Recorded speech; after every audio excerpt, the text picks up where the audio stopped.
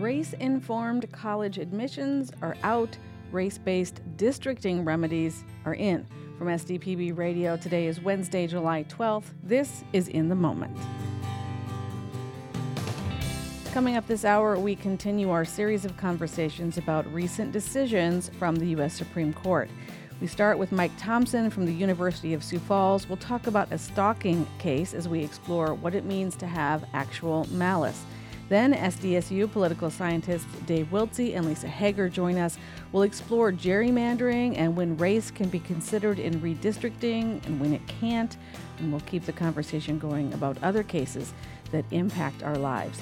Plus, we look at blossoming flowers and touring musicians. Both those conversations are coming up a bit later in the hour. We are broadcasting live today from STPB's Kirby Family Studio in Sioux Falls. I'm Lori Walsh. You're in the moment.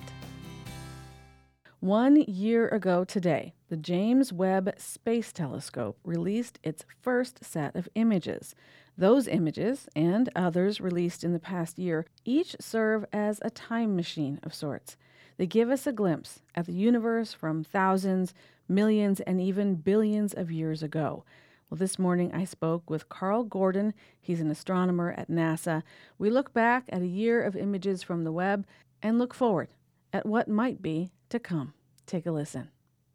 I want to start with this image that has been released on the anniversary of James Webb. And when I look at it, I just see it's so nuanced. There's these red and white and rust-colored swirls. There's jets of light. Part of it looks like a hot coal on a backyard barbecue. What am I looking at? So it's an awesome picture. It's very beautiful. So you were looking at a star-forming region in Ophiuchus that's about 400 light years away. And so you're seeing newly formed stars that are forming out of the interstellar matter, which is those swirls and so on. And so in a little more detail on the bottom, you're seeing actually a star that's illuminating all that in the yellows and oranges. That's what's illuminating all the interstellar matter around there, so you can see it all lit up and you can see all the structures. And then more on the top, all the red, you see all these kind of red filamentary structures. Those are jets of material that's being expelled from the cloud each of those stars formed out of, and they only take up so much of the mass, and then they expel the rest of it. And so that's what you're seeing in the red is the jets near the top of the image. Wow. So when we look at it here in the newsroom, we just all go, oh, wow. When you look at it, what do scientists say? Do they say wow too? Absolutely, we say wow. I mean, the pictures are just brilliant. I mean, it's amazing to see them. I get them on T-shirts there. I love them so much. Yeah. And so we see that. Then we can take a step back and then think, okay, what does it mean scientifically and so on. But yes, definitely, we have the same reaction as you do. All right. So a year of data from this telescope. What does that mean? How many years of research and papers and new science will come out of just that year of data? And we're just getting started. Right, we're just getting started, right? We're going to get maybe, at least 10 years, maybe 20, depends on lots of things. The engineering of the observatory was so awesome that we are getting longer than we expected, which, as an astronomer makes me so happy. And even the first year's worth of data, we have, there have been lots of papers written, there's lots of knowledge we've already gained, but there's a lot more we will gain from it. It takes time to look at this and figure out what it means. You have to remember astronomers haven't seen this data before either.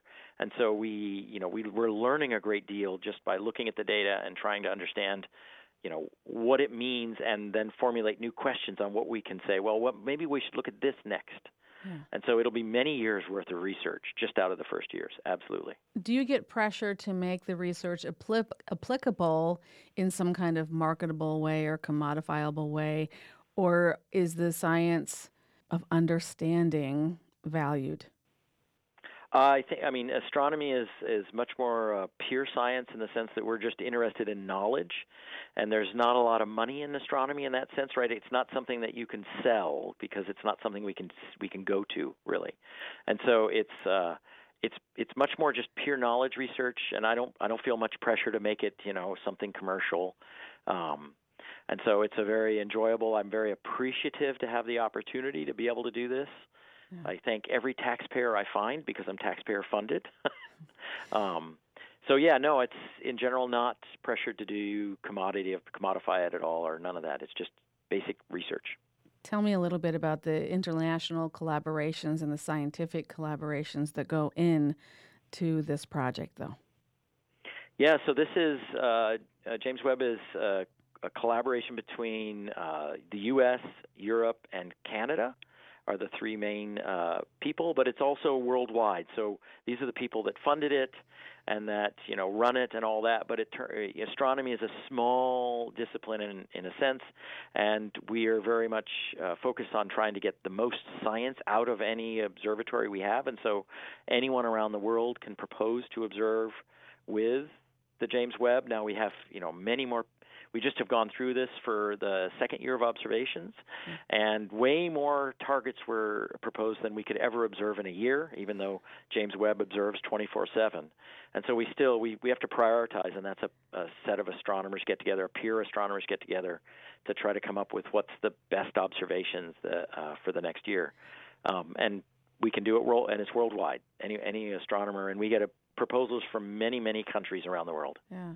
Help me understand how the technology works. It's not a picture like I take with my iPhone, but it's an image that looks like a photograph to me. How does it work? What am I seeing there? Right. So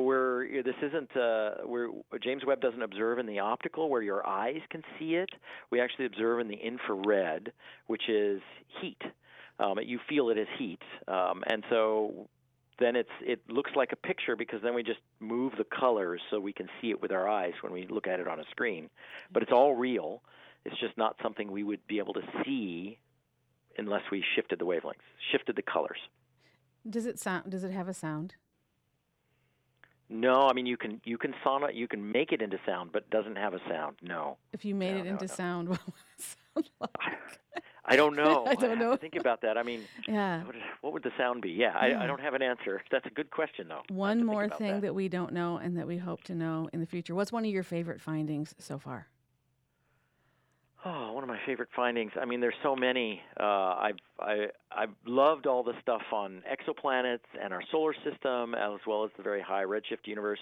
I've been really enjoying seeing the nearby galaxies and the incredible filamentary structures we're seeing in the interstellar matter. So I study interstellar matter as my research area. So that's been very interesting to see all the filamentary structure. And for me, what I'm really excited about, one of the things I'm excited about is we're observing Orion. So there's the bright region of emission in Orion, and we're observing it. We've observed it with lots of images. It's very beautiful, but we also have taken spectroscopy, which is not just images like we're seeing, but very fine images with many, many, many images of many different colors, and we can use that to look at the signatures, the fingerprints of different kinds of gas and dust that's in the interstellar medium. And so I like that very detailed quantitative information. Yeah. So you're a scientist, Carl, but what does this do to your sense of wonder and your sense of humility and smallness of being a human being? Like, how does it affect you as a person? I mean, it definitely gives me a lot of perspective. I mean, the universe is very large and it's full of very interesting things. And so, what I do is probably not that important, right? So that's the humility, right? The universe is large. And I've been really enjoying all the pictures and seeing the details. I put them up on my walls just so I can gaze at them. They're beautiful in their own right. Dr. Carl Gordon, NASA astronomer, thank you so much for spending time here in South Dakota, bringing us the universe. We appreciate it. Thank you for having me. We will put images from the James Webb Space Telescope up on our website, sdpb.org/news, and check us out on Instagram at sdpbinthemoment. Welcome back to In the Moment on listener-supported SDPB Radio. I'm Lori Walsh. We're spending time this week talking with University of Sioux Falls professor Mike Thompson about recent decisions from the U.S. Supreme Court. Today, a stalking case that's really a free speech case. It's the case of Billy Counterman. He's a Colorado man obsessed with a singer, known in the case by the initials CW. This fella, he sent a bunch of Facebook messages. He would create multiple Facebook accounts, and he was always trying to get to this local singer, and she was afraid. She was afraid. These were what I think what any reasonable person would call concerning communications. And so they finally charged Counterman with, under a Colorado statute, criminal statute, that makes it unlawful to repeatedly make any form of communication with another person in a manner that would cause a reasonable person to suffer serious emotional distress, and does cause that person to suffer serious emotional distress. Most criminal statutes have a mens rea requirement and an actus reus requirement. I feel like I'm in Legally Blonde, where the first scene they're talking about mens rea. First of all, I would like to point out that not only is there no proof in this case, but there's a complete lack of mens rea, which by definition tells us that there can be no crime without a vicious will. I am aware of the meaning of mens rea. What I'm unaware of is why you're giving me a vocabulary lesson when you should be questioning your witness. The actus reus part, which is the prohibited action, here is the communication that causes the serious emotional distress. What's missing from this statute is a mens rea, which is some level of guilty mind that has to accompany the physical act. So in South Dakota, we recognize malice, intent, knowledge, recklessness, negligence. Those are all levels of mens rea. This statute doesn't have any of those in it. And so the U.S. Supreme Court, and this opinion is a mixture of presidential appointees. This isn't along the 6-3 lines that have started to develop. I think Kagan actually wrote this opinion. So the question is whether he made a true threat, because the First Amendment will not protect a true threat against somebody's well-being. And the court said that the statute has to have a mens rea, or else it violates the First Amendment.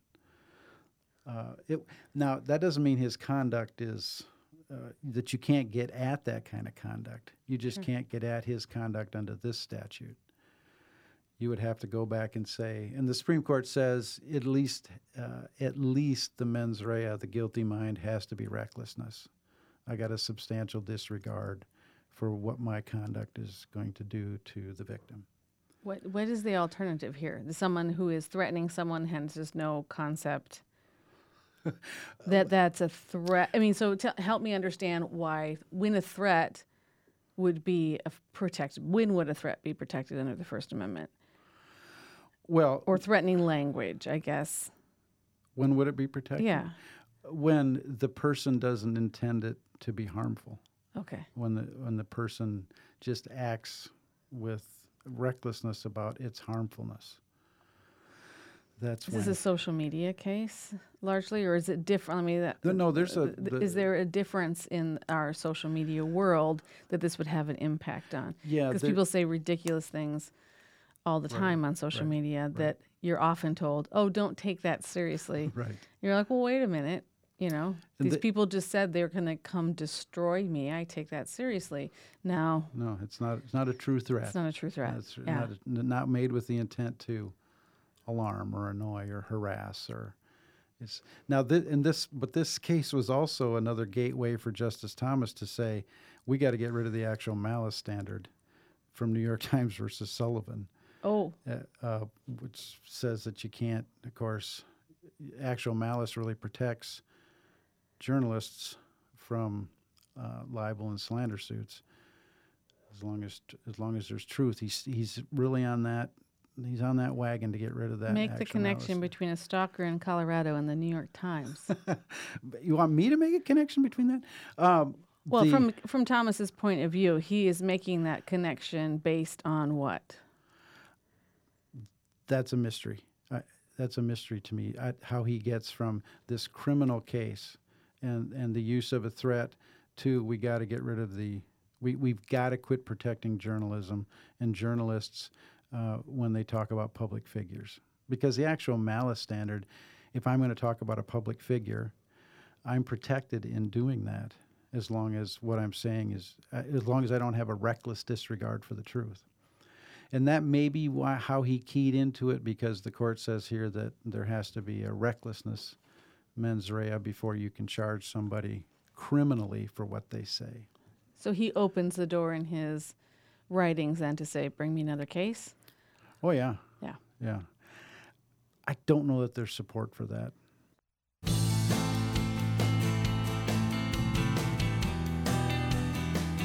You're listening to In the Moment on South Dakota Public Broadcasting. I'm Lori Walsh. Well, before the break, you heard a legal take on a recent U.S. Supreme Court decision from my ongoing conversation with Professor Mike Thompson from the University of Sioux Falls.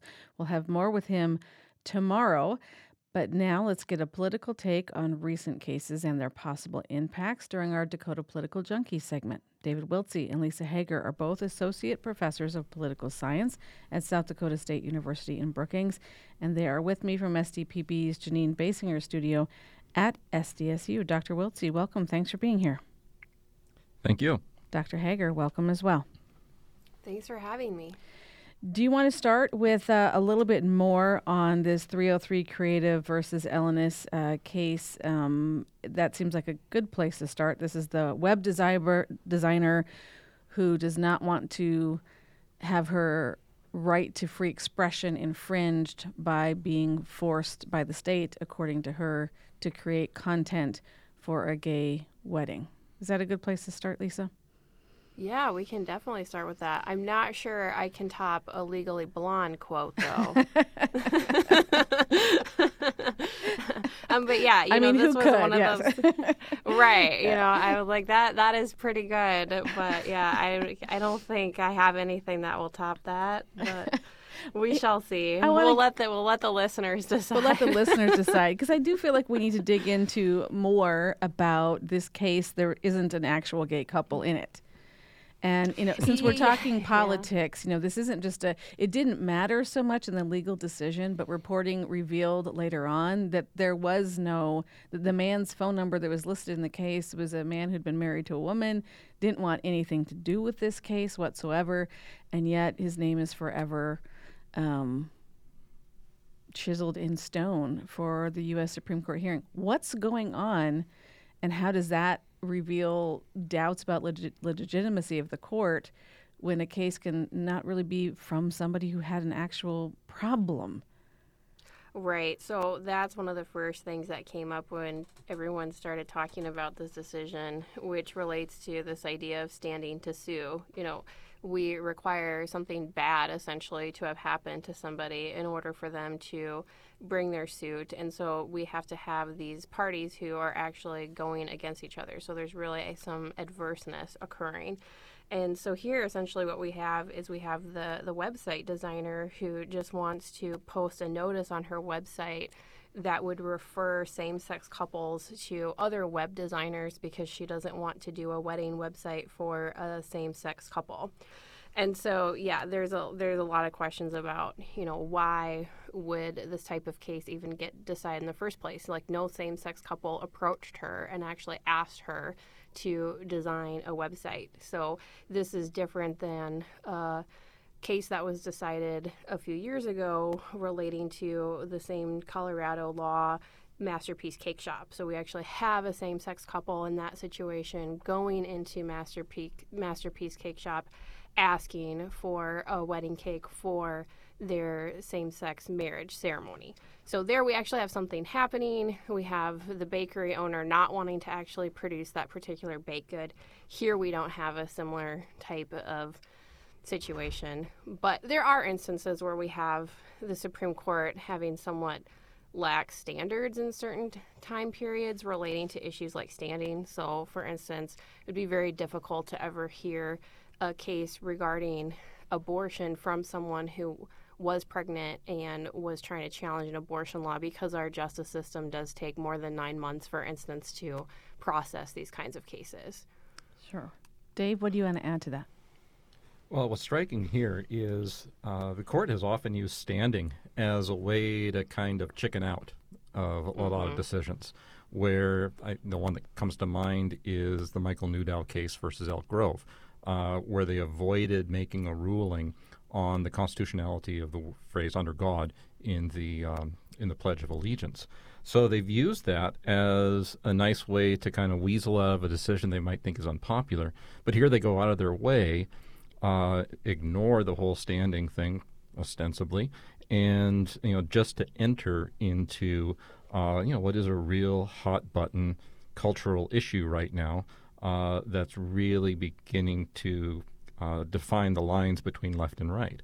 So in a lot of ways, this just makes the court look a lot more political than they like, and they're really, at least from my perspective, they're really trying to, or they're really avoiding some of the standard operating procedures that have always guided them, just so they can enter into the political fray. And in some ways, just this seems like an old game of Calvin ball, if you remember Calvin and Hobbes, where the rules just seem to change in any given circumstance, in any given case. And what it just looks like is the court has their prior preference, and then they reason backwards to get there in whatever way they can.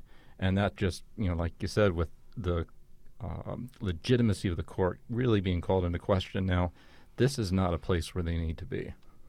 Let's dive further into that, if that's even possible, by holding up two cases that are interesting accordingly, and that's the Harvard affirmative action race-based college admissions case versus this case that says that talks about redistricting and using race-informed information to redistrict something, because the court seems to be saying two separate things. Are they saying two separate things? Are they not? Dave, help us understand what's happening into these two cases and how they are kind of in conversation with each other.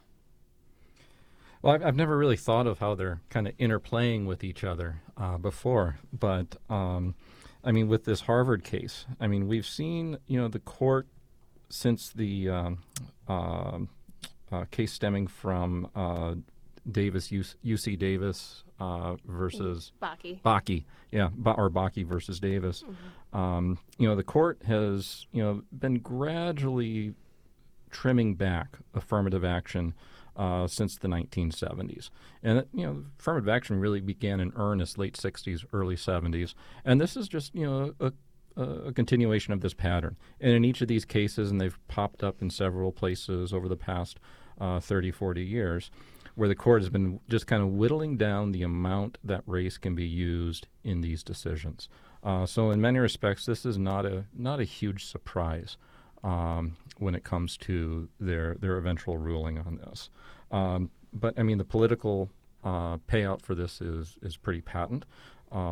Affirmative action has never been terribly popular in the country, particularly amongst white Americans. So, the court really is on pretty safe political ground on this one.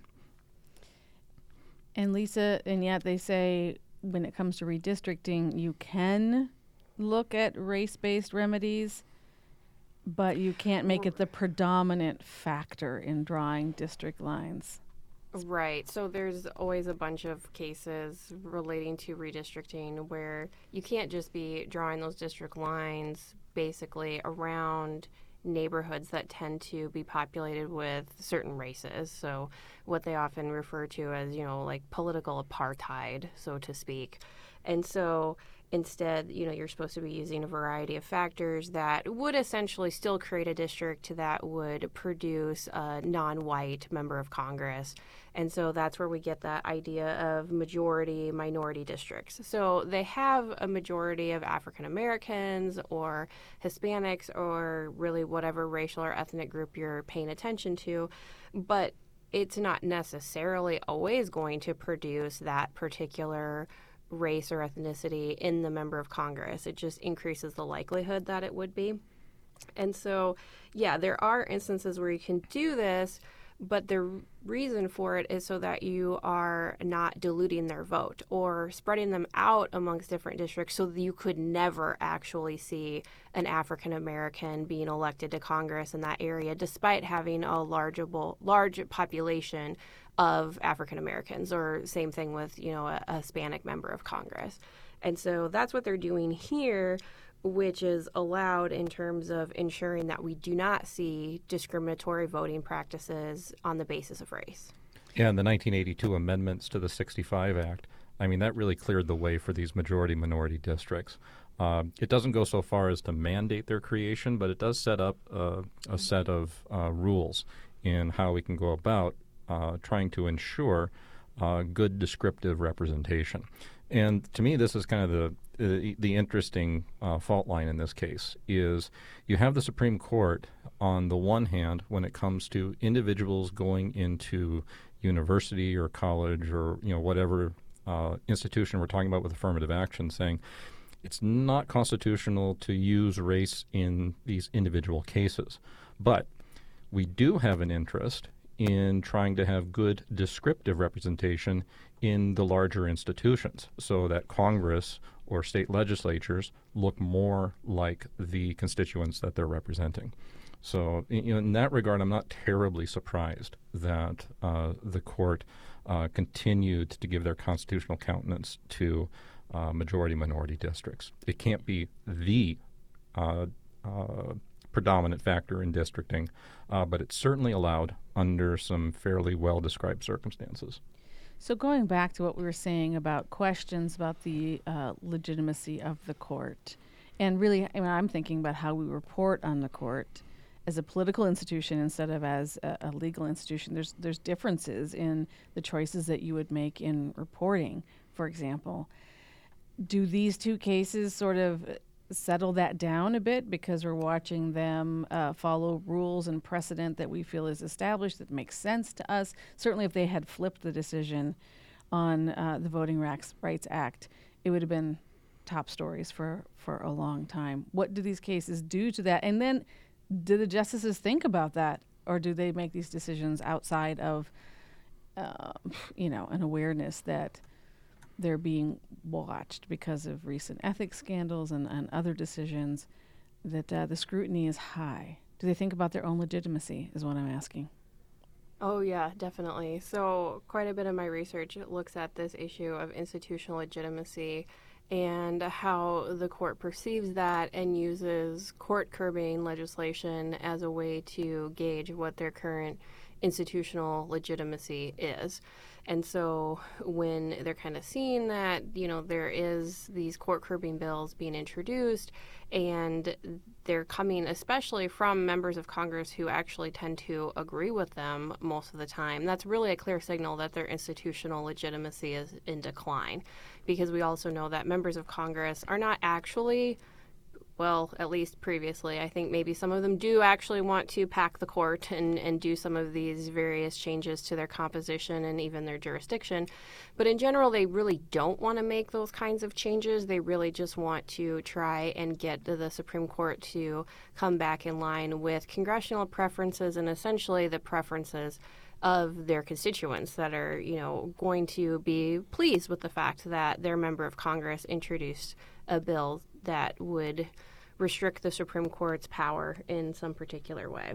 Yeah, and I would just add that in this districting case, politics is not absent here. Both parties are cross-pressured on this. For Democrats, they're cross-pressured by this fact that typically they're much more receptive to these kinds of uses of race in, whether it be affirmative action or kind of structuring districts in this fashion, but it also means that they're going to be packing Democrats into these districts, so it really is kind of a net political loss for Democrats, whereas Republicans, these kinds of districts are typically a net gain simply because they're packing all those Democrats into these fewer districts, and that means Republican votes are amplified outside.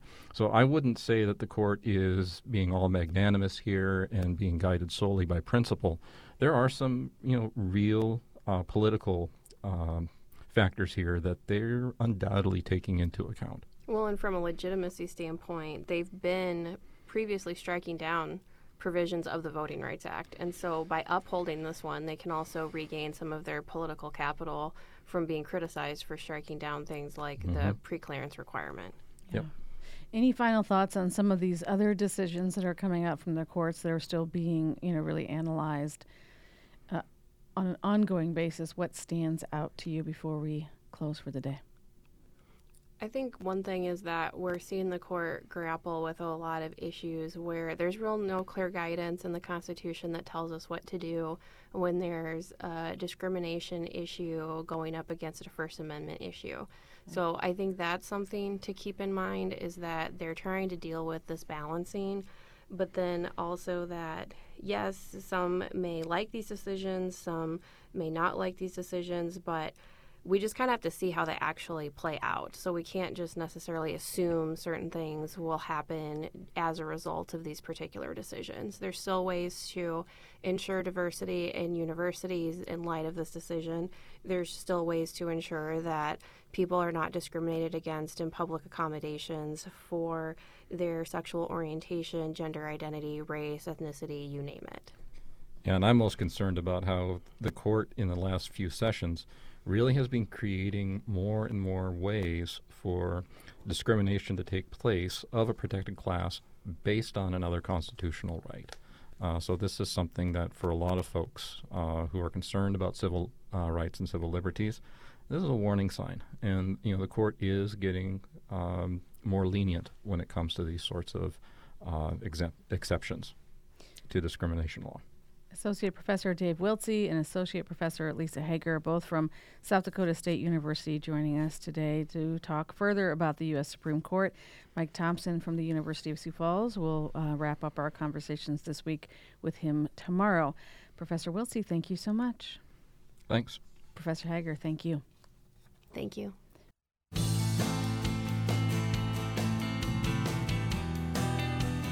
Welcome back to In the Moment on South Dakota Public Broadcasting. I'm Lori Walsh. For our gardening conversation today, we're going to talk with Eric Helland about a very important question: what is blooming right now in South Dakota?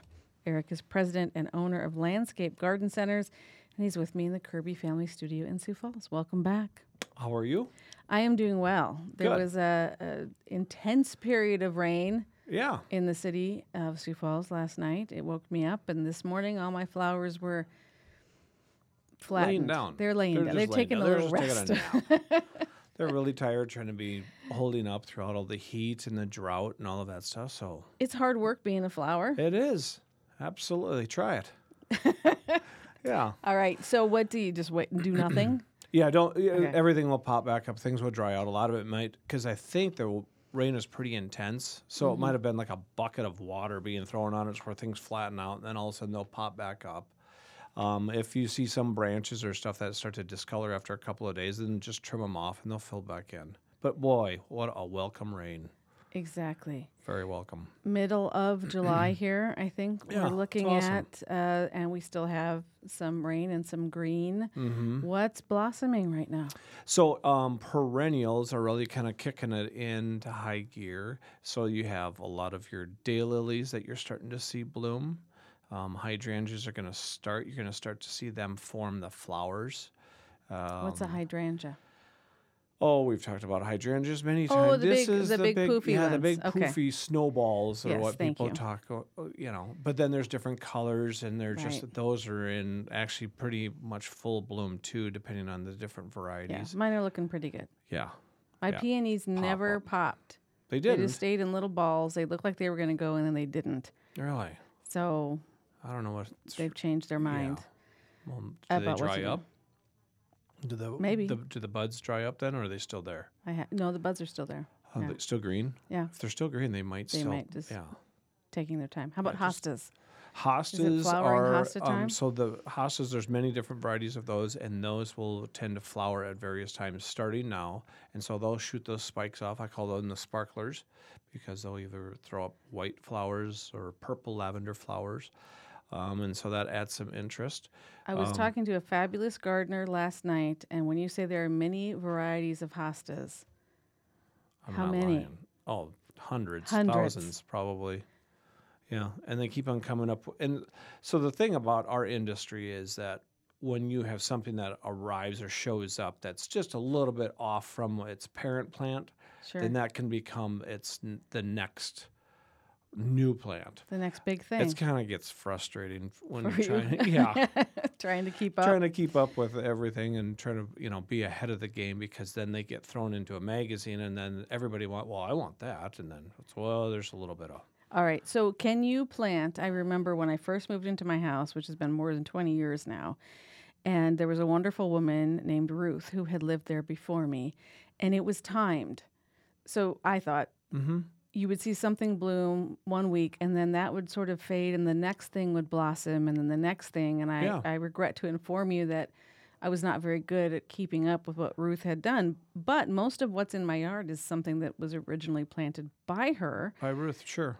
How do you make timing decisions so that you have something beautiful to look at all year in your yard in landscaping? That's a great question, because there is a lot of stuff is like early. So you have spring blooming, you have late spring, and then you have early summer, and it's just basically trying to coordinate with those as far as colors and textures and things like that. And then that way you can always have something that is going on between now until the end of the season, and then that's when every leaf becomes a flower.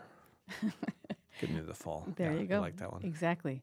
What it's popular when a new variety comes out of a hosta, for example, for the people who are really into this. Yep. And what else is trending right now?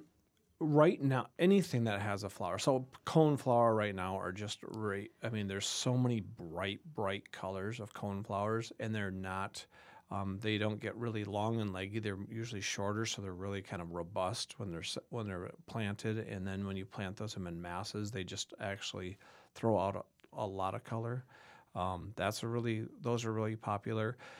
Shade, and then basically it comes down to is figuring out if you have shade or sun, and then which ones are. You won't find plants that are blooming in the shade. There's a few that are out there, but it's coordination of trying to figure it out. And that's what you can do a lot of times. Take pictures at various times throughout the season, like now. Yeah. And then that's something to work on in the wintertime. Okay, I've got this at this week, and then this, what's going on, because it's constantly changing. Tell me more about the coneflowers and how to keep them looking their brightest and best. Those are so easy. You just plant them. Make sure they get a little bit of water. I mean, coneflower echinacea, there's a variety that's actually native to this area. So, I mean, there's kind of, it's a bulletproof. The ones that we're talking about are the ones that have been hybridized and changed and all of that stuff, but they're very, very simple. You can grow them. Do you deadhead these things when the blossoms are done? Does it depend on the plant? Yeah. Yep. Well, I mean, a lot of people will do that from the standpoint, is just from the looks of it. Sure. Like daylilies, once they get spent, then what we do is we send our team out and they go out and they deadhead it. Sometimes you want to leave that on there because then it will develop a seed pod. And sometimes that seed pod will actually produce another plant, or other times it's basically a seed pod that will not do anything. It's just going to be there. But just remove the stalks, because then that way it kind of keeps everything clean. Yeah. Spent. I like that. Yeah, I've been spent before. There's days where I'm spent. Eric Helen, thank you so much. You can find our gardening conversations and videos with Eric teaching you beginner through advanced on our website at sdpb.org. Thanks for being here. Thank you.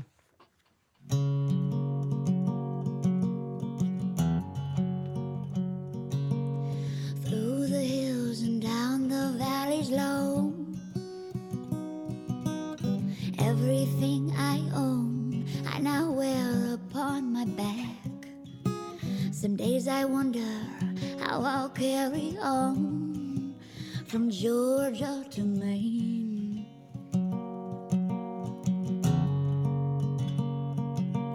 Seen it in the page of a magazine, and now I'm really here. I walk for miles under the trees. Through grit and sweat and hope I carry on from Georgia to Maine. And I go through sun and rain and freedom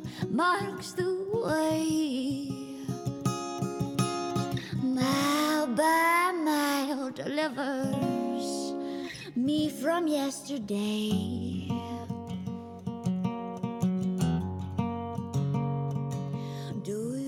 Well, many new country artists are exploring how to blend the iconic genre with other genres, particularly pop or rock. Alma Russ and Mamie Lou are instead looking to take country music back to its roots. Alma and Mamie are folk country singer-songwriters. They're in Sioux Falls today. They'll perform at Monk's Ale House tonight. But before they fill the bar with live music, they have joined me in the Kirby family studio. Alma, welcome. Thanks for being here. Thank you for having us. Mamie, welcome as well. Thank you for having me. So are you touring together? Oh, yeah. All packed up in a Prius. How did you meet? We met at a music venue in Georgia, Augusta, Georgia. We were on the lineup together. And we both liked the little town of Terlingwood, Texas, and Emmylou Harris. That was like how I was like, okay, we're going to be friends. Yes. So I grew up on Emmylou Harris and Dolly Parton, all those old records that my mom had.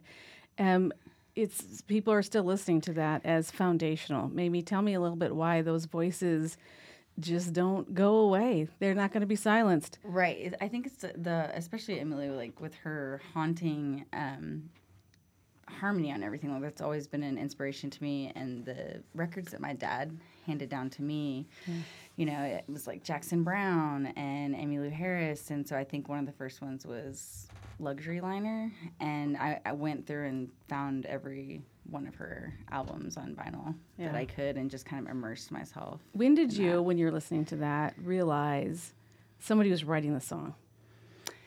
Probably when I heard Jackson Browne's These Days. Yeah. And I found out he did that when he was 16, and I was like, wow, like that is intense. And write what you know. Yeah.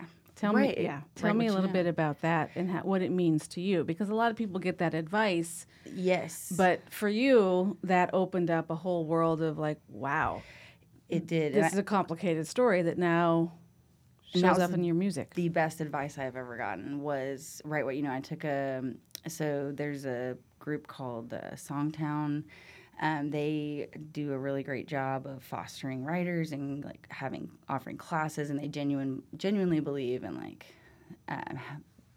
building the craft. And so they gave me a scholarship for a course with Bonnie Baker, who's an incredible, prolific writer. And the advice that she gave was like, write what you know. And so, and like, you know, if you've never been in love, don't write about being in love. And so I actually wrote a song called What I Know. And being honest in that songwriting really, I felt like is when you start connecting with people, which is what I always want to do, is give the words that somebody might not have. But to do that, you had to reveal things about your life. Yeah, you got to be vulnerable. Yeah. What was that like for you? The first time you're playing that and you realize, like, oh, somebody just knows that I used to live in my car. Yes, exactly. Well, it's scary because, you know, you have the worry of, like, oh, what are people going to think? Like, are they going to judge me? Like, are they going to judge my dad for having me in that situation? But, you know, the whole point of the song is, like, that was some of my happiest times living in that car. Alma, talk to me a little bit about songwriting. You're inspired by John Prine and Townes Van Zandt and other people. How do you approach writing a new song? A lot of times I'm just trying to tell myself stuff. Because I write things sometimes just to remind myself of things that I need to know, and maybe other people need to know too. And I know y'all were just talking about writing what you know. And I believe that, but I also love storytelling. And I make up a lot of stories. But I think where the writing what you know comes in with that, it's like, yes, I got this song off of stories from people around me or history or other people's experiences sometimes. But the emotions are things that we can all connect to. And I relate to the emotion that comes from this story. Yeah. And it becomes about other things to you sometimes over time. Too.